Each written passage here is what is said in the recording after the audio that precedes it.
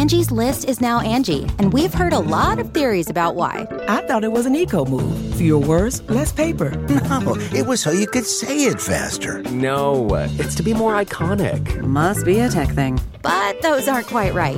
It's because now you can compare upfront prices, book a service instantly, and even get your project handled from start to finish. Sounds easy. It is, and it makes us so much more than just a list. Get started at Angie.com. That's ANGI, or download the app today.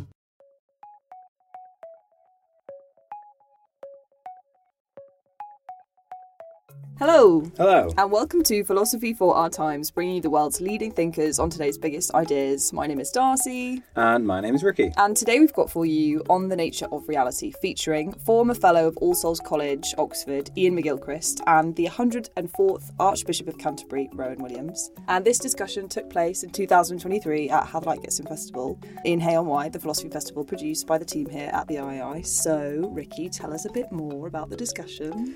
Well, this was a really good one. I saw it in person, actually. And yes, it had Iain McGilchrist, who's obviously quite famous for his work on the left and right hemispheres of the brain and how one is linked to creativity and the other to logic and manipulation and how that alters our view of the world. And then obviously Rowan Williams, former Archbishop of Canterbury, and looking into consciousness research a lot at the moment. So two very big names having an excellent discussion. And remember, if you enjoyed today's episode, don't forget to like and subscribe on your platform of choice and visit ii.tv for hundreds more podcasts, videos and articles from the world's leading thinkers. Now it's over to Iain and Rowan for Philosophy for Our Times. Well, I think I'm going to be the one that kicks off, so to speak. First of all, it's a great honour and pleasure to be able to have this conversation, Rowan. We've talked in public before and in private, but it's always an honour. And I think, to a large extent, we have fairly similar visions of the cosmos, I believe, although we do maybe have points of difference. But what I wanted to say, because I think one of the issues we're asking about is the nature of reality, and so we've got less than half an hour to get there. One of the important points about it is that it has always seemed to me, since childhood, and certainly since my teens, that the world was rather different from the one that is often explained in the modern idiom, which is of a world which is largely sort of passively there and not responsive to us, that opposites get as far away from one another as possible, whereas I believe they tend to coincide, that context makes a huge difference, and that things are connected one with another, and the process of the intellect is to divide them up. That dividing up is very important, of course, but it's only a preparatory phase to reconnecting something that is now more complex. And that, I think, is the bit that we've lost sight of.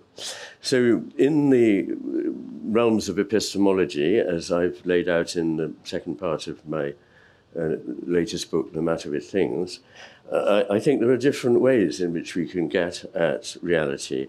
And they do involve science, and they do involve reason. I'm passionate about both of them. But neither of those will take us all the way by any means. We also need the capacity for intuition and imagination, which teaches other things that may be very true, but difficult to articulate in the terms or reach in terms of science and reason. I mean, a good example is music, something that has made my life as happy as it is and as fulfilled as it is, and yet it is not either encompassable by reason or by science. Neither can really explain why Mozart's G minor quintet is such a profound experience. And starting from there, just going on to the whole business of consciousness, what is consciousness? The idea that everything can be reduced to mere matter, that is, if you believe matter is mere at all, which I don't, then, you're missing an enormous amount in life.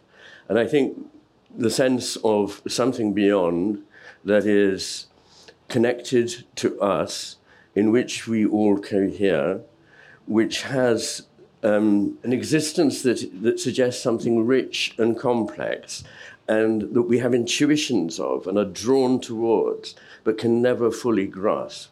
I think that is where I would situate my beliefs about the place of the sacred, at any rate, in the idea of the cosmos as a whole. Do you have any reflections on that, Rowan? First of all, to say that I'm very impressed you've managed to reduce those 2 enormous volumes to the last 5 minutes. But that's not an excuse for not reading the 2 large volumes, I hasten to add. A couple of things which have always struck me about your work and which struck me in the way you'd presented it now, which I think are key in pushing back at some of the myths that hold us captive in our contemporary culture. First is what you said about mere matter. We think there's a nice simple opposition between materialism and something else which is softer and woozier. And that means we buy into a particular mythology about what matter is. We think matter is little lumps of hard stuff. Yeah. It exists in small associations and big associations, but basically it's little lumps of hard stuff.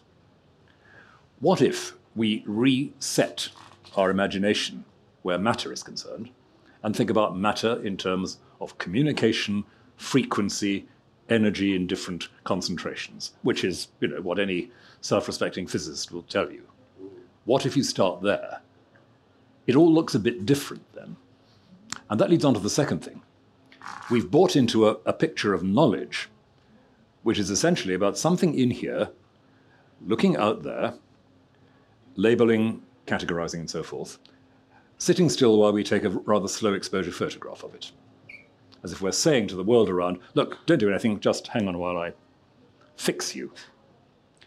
Again, what if the process of knowledge is a matter of attuning to energy, communication, that is coming to us? What if the form we intuit is active, not just passive? Exactly. And then I suppose that really leads on to the third crucial element in what you're sharing here, which is that our characteristic position in the universe as human subjects is neither that of a sort of mindless instrument of impersonal forces, nor the position of a godlike other who is somehow parachuted into this world of little lumps of stuff. Our position is that of someone trying to catch the continuities, trying to go with the flow, quite literally, to make something of the patterns of energy that are communicating to us. And part of that, and this is a key to the sort of granular work that you set out, especially in volume 1 of the 2 books, part of this is the recognition that our brains are so constituted that it's not a matter of hard and soft bits of knowledge, but granular and integrative kinds of knowledge. If you're capable of recognizing eyes, noses, and mouths, but have no idea what a face is, then there's something a bit wrong in how you're relating. And I'd love to hear you say more about the actual experimental evidence from the neurological world that helps fix that. Those are the things which I've really taken as the take-home messages from the books. Yes, thank you. And I probably won't, because of time, go into the detail of the neurology, but thank you for that recognition that there is something there that I think is important about 2 entirely different ways of attending to the world. The prime difference between the hemispheres is the kind of attention they pay. And I'm not going to take up a lot of time on the hemisphere hypothesis, but what is important is that the left hemisphere sees these fixed things that the camera was photographing, as you referred to. So granular, atomistic, isolated, decontextualized, abstracted, fixed. Whereas the right hemisphere sees that in reality, everything is connected ultimately to everything else, that it's never completely fixed or known or certain, is knowable, and we can have greater degrees of certainty and truth about it, but it is not a final thing that exists out there. It comes from a relationship. And this is the really key thing.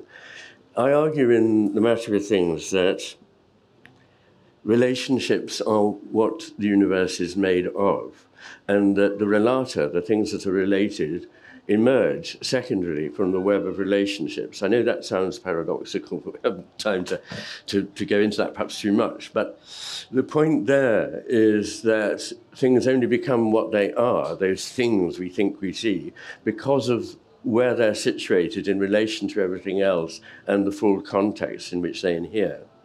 And so that perception changes the way we think of knowledge. It's not that there's stuff out there that we can more faithfully or otherwise record simply passively. It's something about, if we really want to know it, we have to enter into a relationship with it. And that means that something of us goes into the experience of whatever it is we experience. No surprises in that. But it does not, I emphatically insist, does not lead anywhere near a sort of postmodern belief that we all just make it up. I resist that with every fibre of my being. I think instead we have a task, a duty, which is to follow truthfully our intuitions where they seem to be testable and true in the experience of life. And that there is a truth, but it is something that we approach in a spirit of approximation and trust.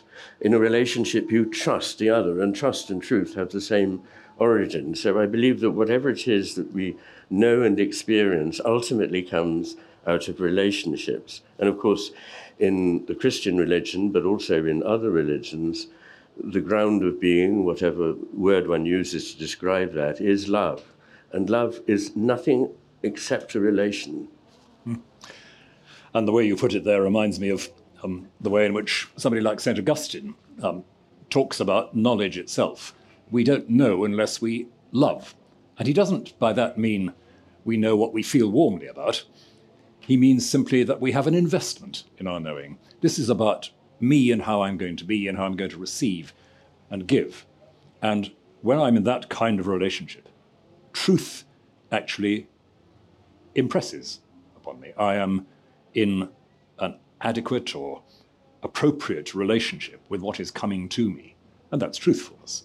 But precisely because it's relational, it's also time-based. You can't freeze it. You can't say, well, that's it, and that's all that there ever will be to say.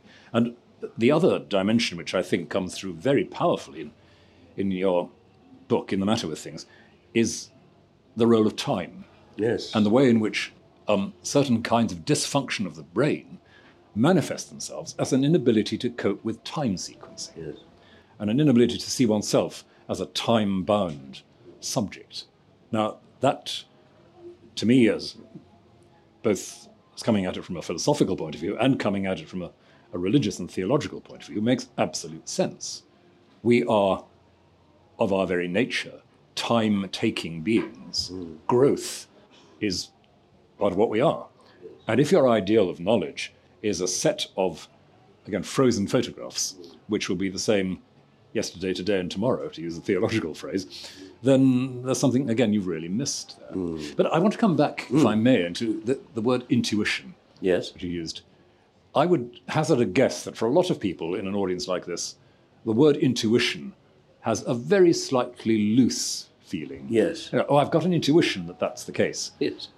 But I think you're saying something rather stronger than that, aren't you? That there's a cohesive connection-making capacity that is just inbuilt in our mental process, which, name it intuition or whatever, but it's stronger than just a vague feeling, isn't it?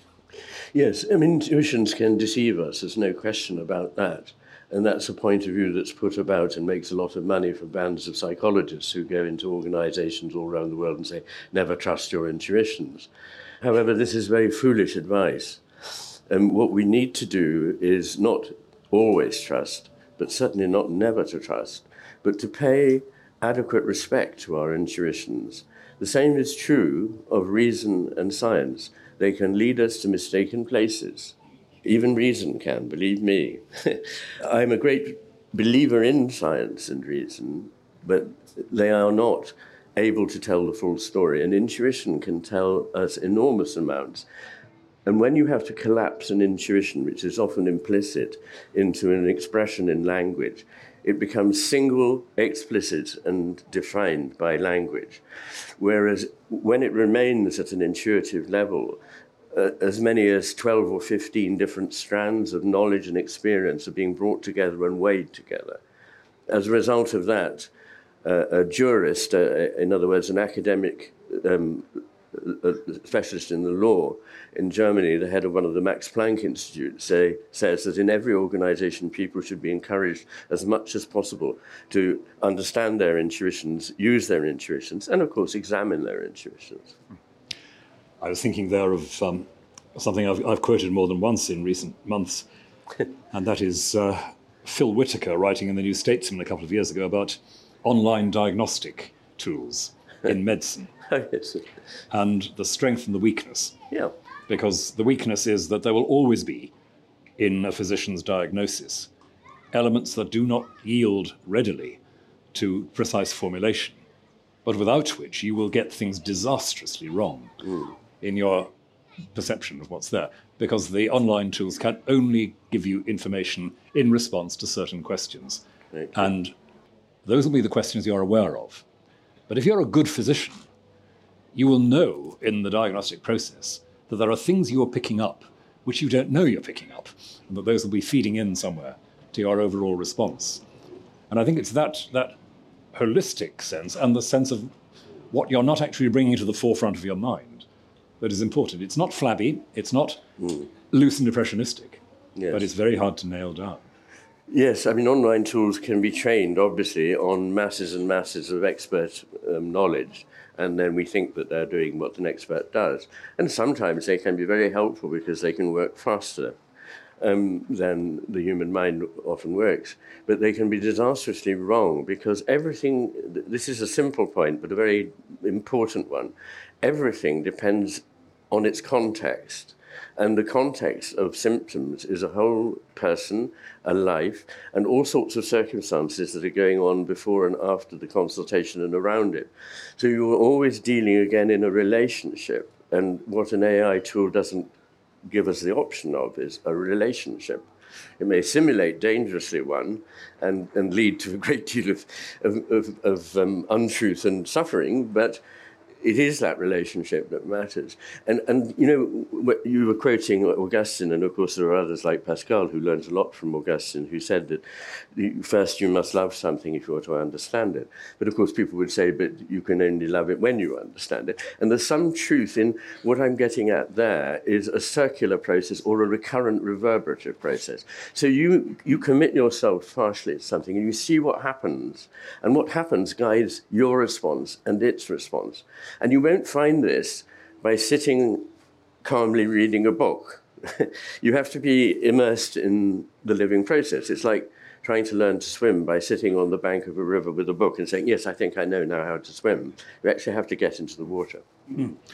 That's an absolutely key point, I think, because it takes us back to precisely this vastly ambitious subject we're supposed to be talking about, the nature of reality. Is reality being conceived, imagined as a mechanical process which can, in principle, be described from nowhere in particular? Yes.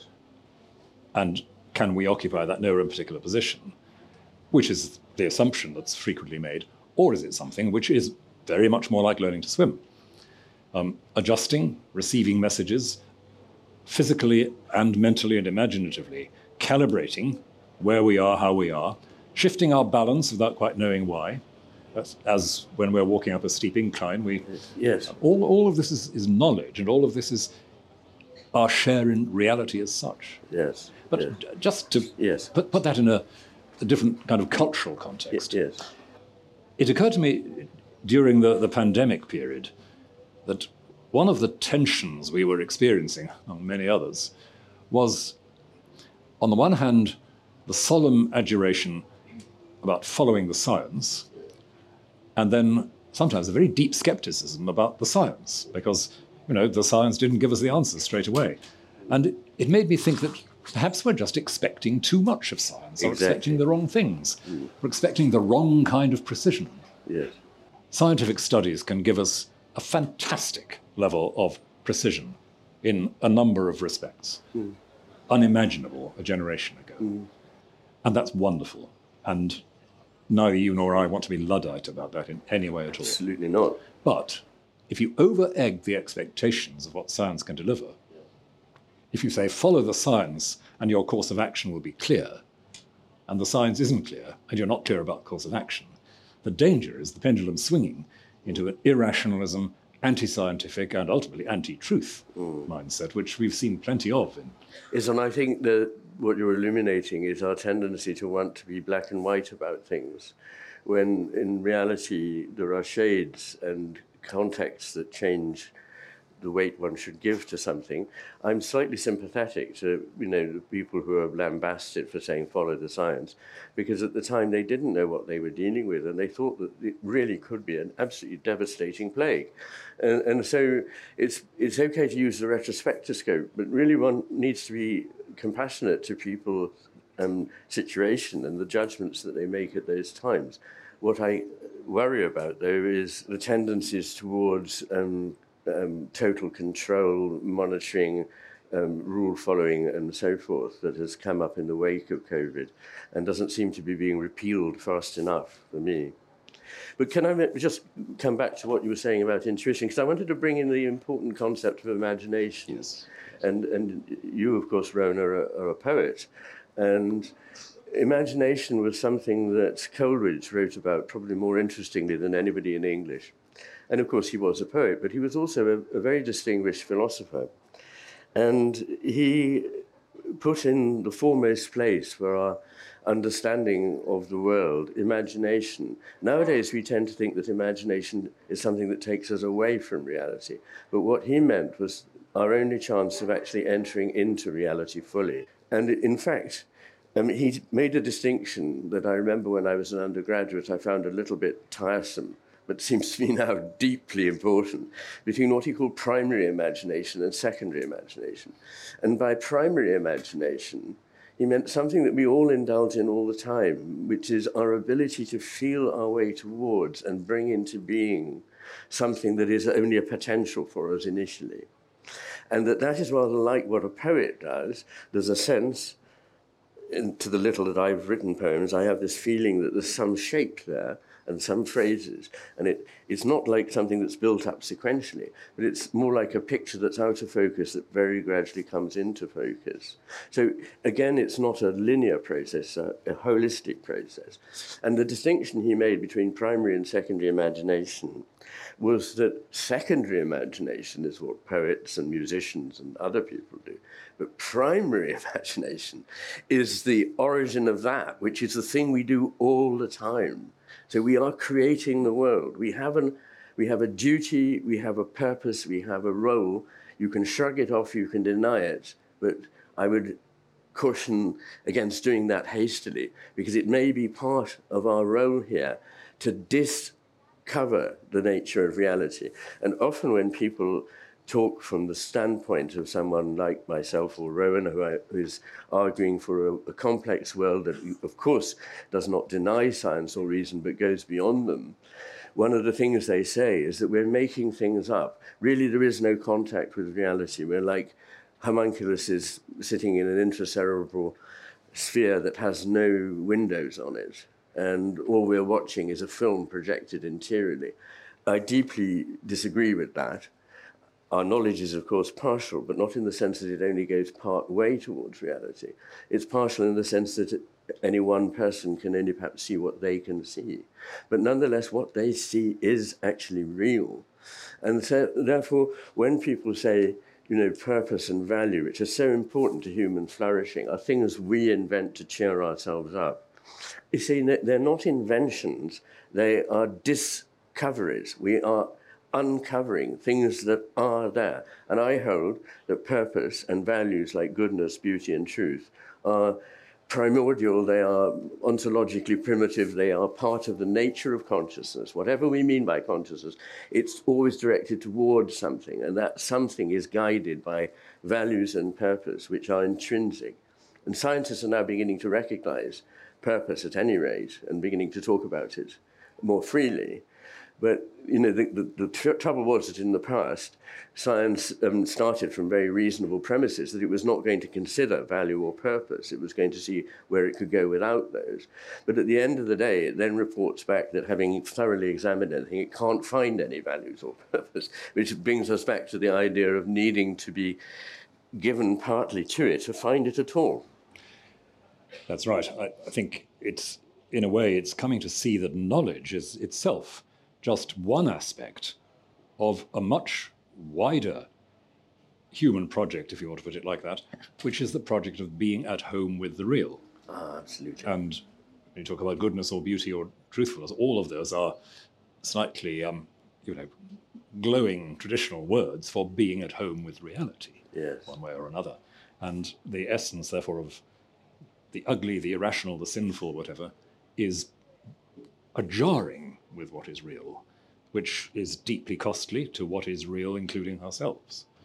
So I think that's absolutely axiomatic in looking at this in the wider perspective. And I think Coleridge on primary imagination is a really, really helpful corrective to the assumption that somehow making connections between things is an optional extra for us in our intellectual activity. We do it. We cannot not do it, because... But what he would say is that it's not that we make those connections. It is already... They are discovered, as you say. It's indissolubly a whole. Yes. But he says in certain casts of mind, the universe just seems to me a heap of fragments. But that's when he's thinking, as it were, with the left hemisphere away. Yes. And so I think the reality is continuity. Even David Tong, the professor of physics at Cambridge, thinks that physical reality is at ground continuous. And it's that togetherness and wholeness that we are uncovering. And so I like that very much. And it seems to me that we need to talk quite a lot more in our educational philosophy and educational practice about the two most remarkable and important aspects of our mental activity, mistakes and surprises. If we were simply sitting in the hermetically sealed cell of our cerebral activity, making stuff up, there would be no mistakes and no surprises. No mistakes because our thinking would never run into anything difficult. No surprises because there wouldn't be something that we hadn't seen coming down the road. But our human activity, from nuclear physics through to poetry, yes, is all about mistakes and surprises, I think. That's a very, very good point. And I do absolutely agree that one of the reasons one can take it that one is encountering something other than one's own thinking is that often one finds that something doesn't work or is wrong, and one has to say one's got a surprise. Yes, yes. Do you think, like me, that one of the problems for the English-speaking world is that we only have one word for know, but in most other cultures there's more than one word. One means knowing facts in the sense of, from the outside, the left hemisphere, knowing that Paris is the capital of France, but also another kind of knowing, which only comes through experience of actually having spent a year or two in Paris. And, they're Kennen and Wissen and they're Connaître and Savoir, but I gather from other people speaking many other languages that this is pretty much the case. But I think a lot of the wrongness with Anglo-American analytic philosophy comes from misunderstanding what we mean by know. Yes. Gwbod and adnabod in Welsh. Is that it? Yes. Yes. Thank you. I've learned something. Adnabod having, importantly, the connotations of recognizing. Recognizing, exactly. Not cognizing, but recognizing something that is there. Yeah. Yes. It's again a reminder that we look back at our intellectual history and we iron out the difficulties, the diversities. And one thing that has always kind of rumbled alongside the mainstream of Anglo-American philosophy is that tradition going back at least to the 17th century in English language philosophy of what's sometimes called probabilism, the idea that our knowledge is based on accumulating a whole wide range of acquaintanceship with things, out of which eventually comes an integrative solution that suggests itself rather than imposes itself.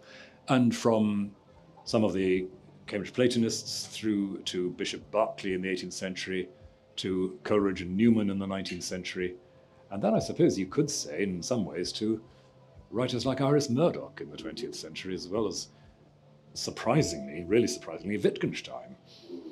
All of these have notions of certainty and knowledge and conclusive knowledge that are very non-mechanistic, that always assume that there are things going on in my processes of learning that I will not be conscious of, but will nonetheless be determinative for where I get to, and where, to use an image I quite like it, where I decide to put my weight.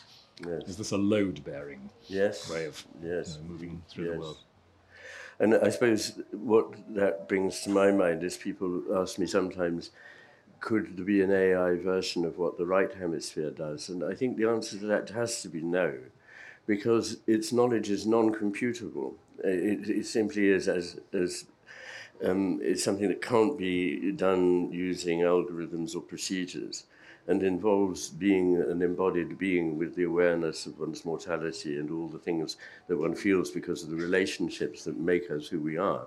Because however much we may pretend that we are individuals, we are the products of, and we owe everything to, the society to which we belong, the people. When I say society, I mean the group of people with whom we belong. And actually, you mentioned this business of being at home. I do love this, because what we've lost is the sense of the earth or the cosmos as a home. And I think it's a mistake, because we've discovered there's a vast extent to space, and the sheer scale of it makes one think so. But this has actually nothing to do with whether we are at home in it. And that feeling of being at home is very important to recover. And I think it depends on re-establishing our sense of oneness with other people, oneness with nature, and oneness with the higher power, with God, with the spiritual realm, whatever it is. And I can demonstrate scientifically and do in my work the extraordinary benefits that occur or result from adopting these positions, but that's not the reason for doing them. It's because they are intrinsically good, not for some utility we will acquire. And they bring us understanding. And I think understanding needs to be glossed as well, because there's knowledge, isn't there? And there's even information that comes before knowledge. There's data. And then there's knowledge, which comes from being able to make some sort of sense out of it. And then there's understanding, which is the business of something deeper, in which you actually see the nature of what it is you're encountering, and it has full reality. Thank you for listening to this week's episode of Philosophy for Our Times. If you enjoyed today's episode, don't forget to like and subscribe on your platform of choice, and visit iai.tv for hundreds more podcasts, videos and articles from the world's leading thinkers. 1, 2, 3, 4. Those are numbers, but you already knew that. If you want to know what number you're going to pay each month for your car, use Kelley Blue Book My Wallet on AutoTrader. They're really good at numbers. AutoTrader.